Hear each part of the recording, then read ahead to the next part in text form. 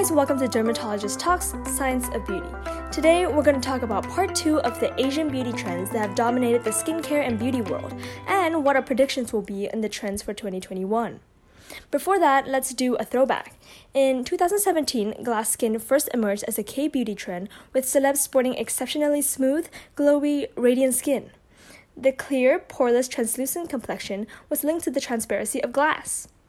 Mochi skin from the world of Japanese beauty, on the other hand, dominated 2020, which apparently is all about bouncy, plump, and supple skin.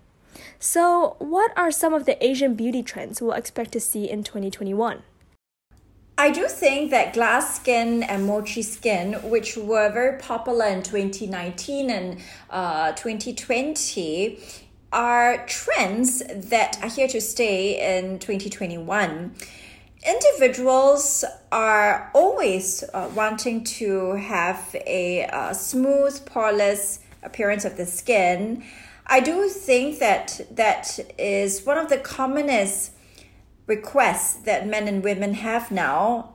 And especially in Singapore's climate, where we are more predisposed to acne and greasy skin because of the humidity, the tropical heat that increases the growth of bacteria. In the past, I feel that dermatologists would have found it a little bit hard to put on this label that acne is related to the climate. But now we understand more and more about the influence of the skin microbiome on various skin disorders and especially on acne. For example, we have known for a long time that Propionibacterium acnes is the causative organism in individuals who suffer from acne.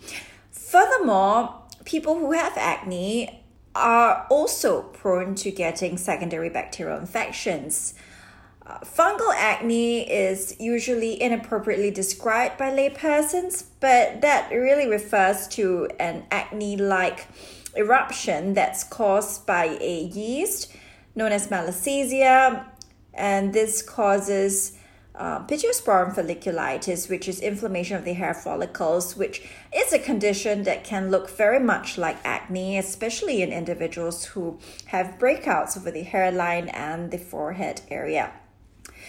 All these are directly related to the variety and the predominant microorganisms on one's skin. So we also are concerned with the healthy skin flora that makes up the normal skin microbiome.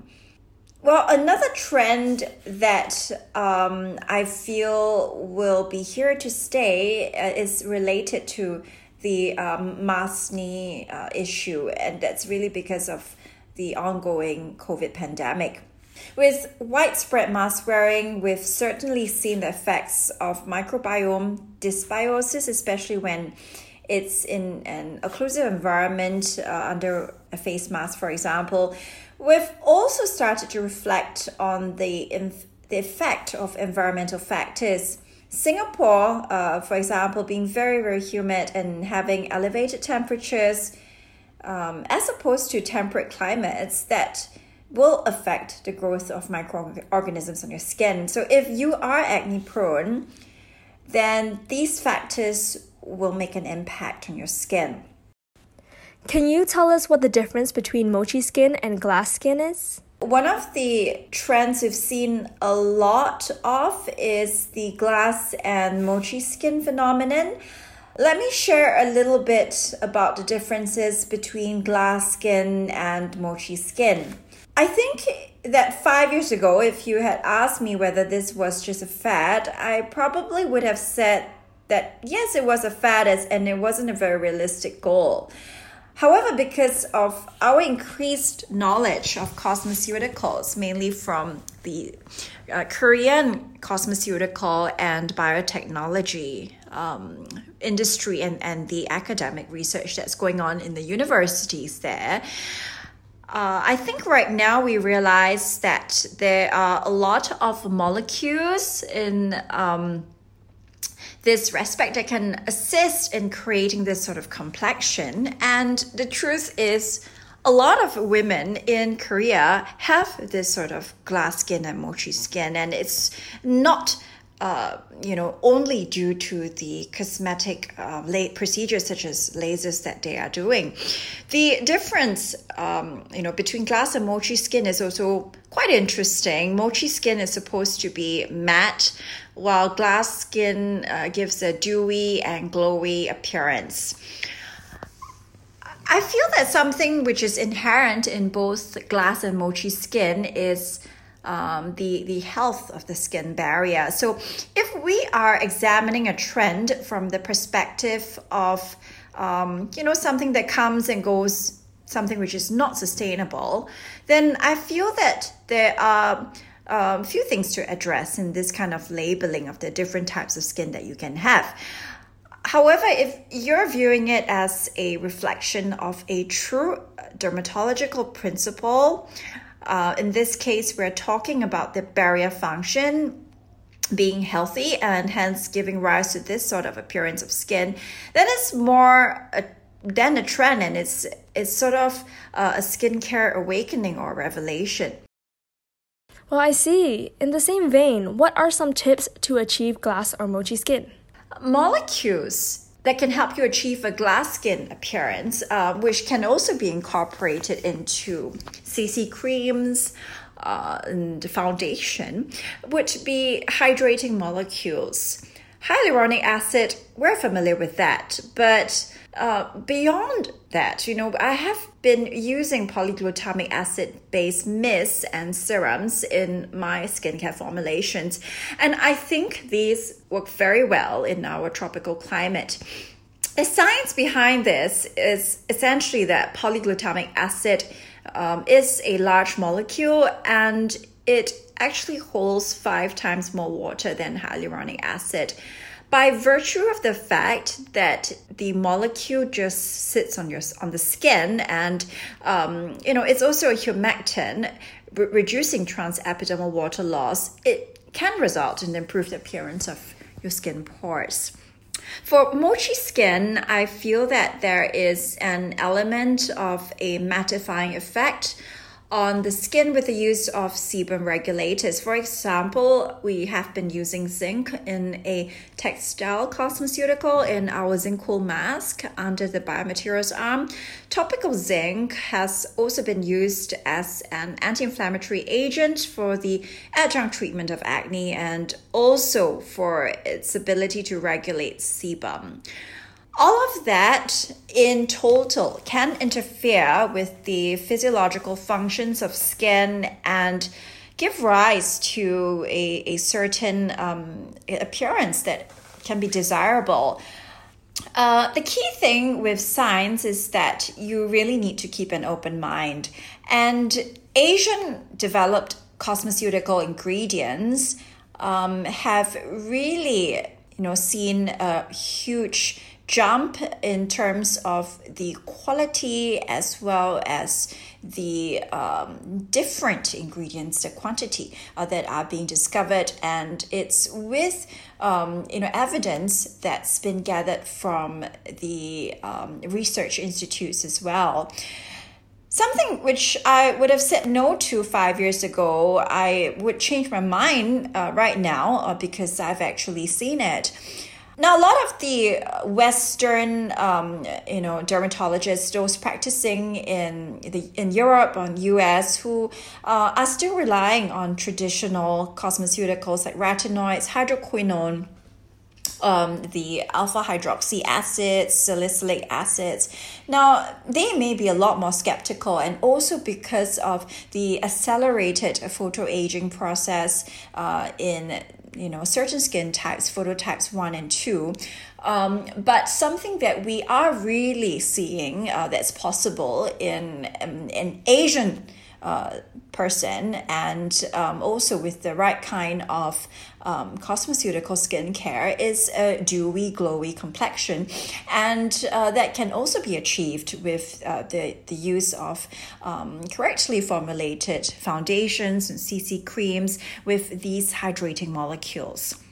Furthermore, there is an increasing body of evidence which points towards these active ingredients especially botanicals that are used with the antioxidant properties as well, in what is popularly marketed as anti-pollution skincare.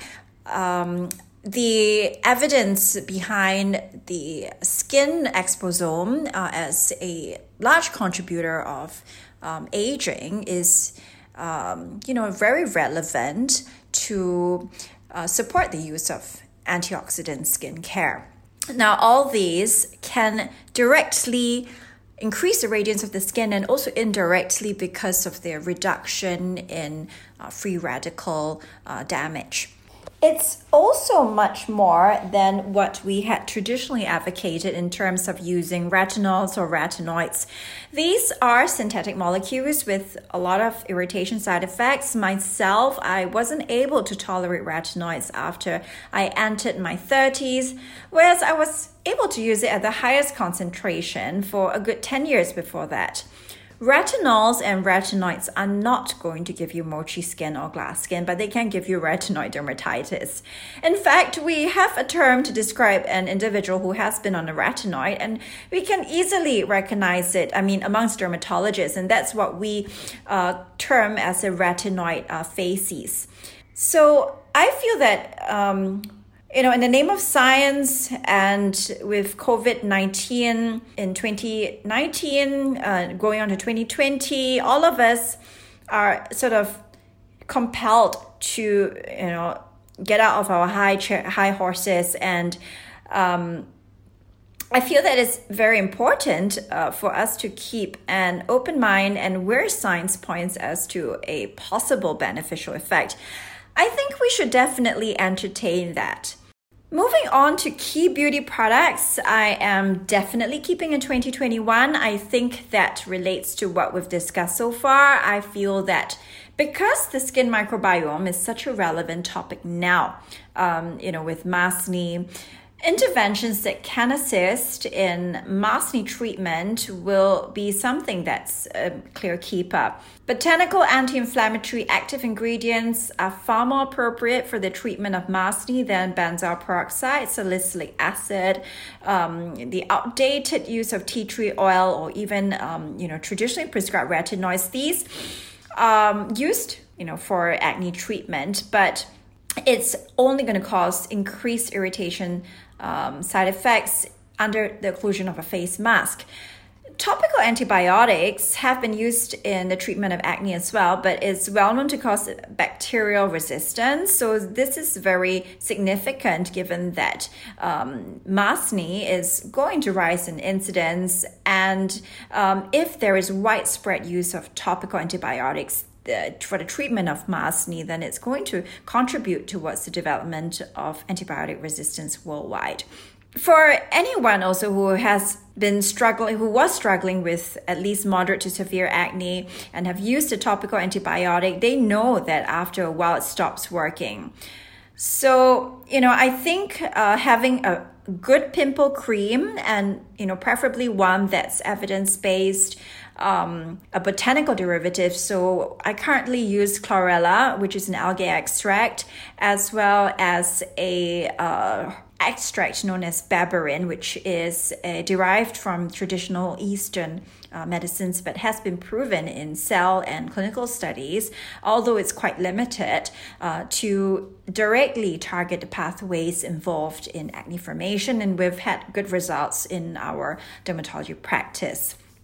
Polyglutamic acid, as opposed to just using hyaluronic acid or your ceramide moisturizers, etc. For hydration, I feel polyglutamic acid is an ingredient in a moisturizer that will gain much more attention moving forward. So, of course, there is a reason why it hasn't been as popular as hyaluronic acid and in terms of brand marketing, etc. And that's really because of the cost of the ingredient.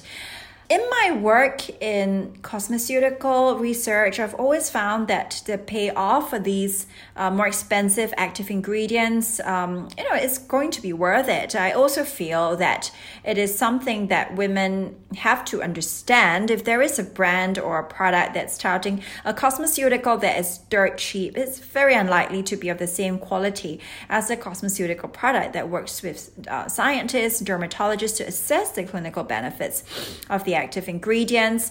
I feel that it is important to understand that with efficacy, you do need research, testing, investment, and also quality active ingredients. So it's really important to do your brand research.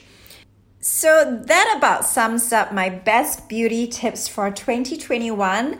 And I hope you guys enjoyed this podcast episode on the upcoming beauty trends. And I will see you guys on the next episode. Remember to subscribe to our podcast on Apple, Spotify, Google, or wherever you get your podcasts. And also follow me on my Instagram at Dr. Teo Wan Lin for the latest updates.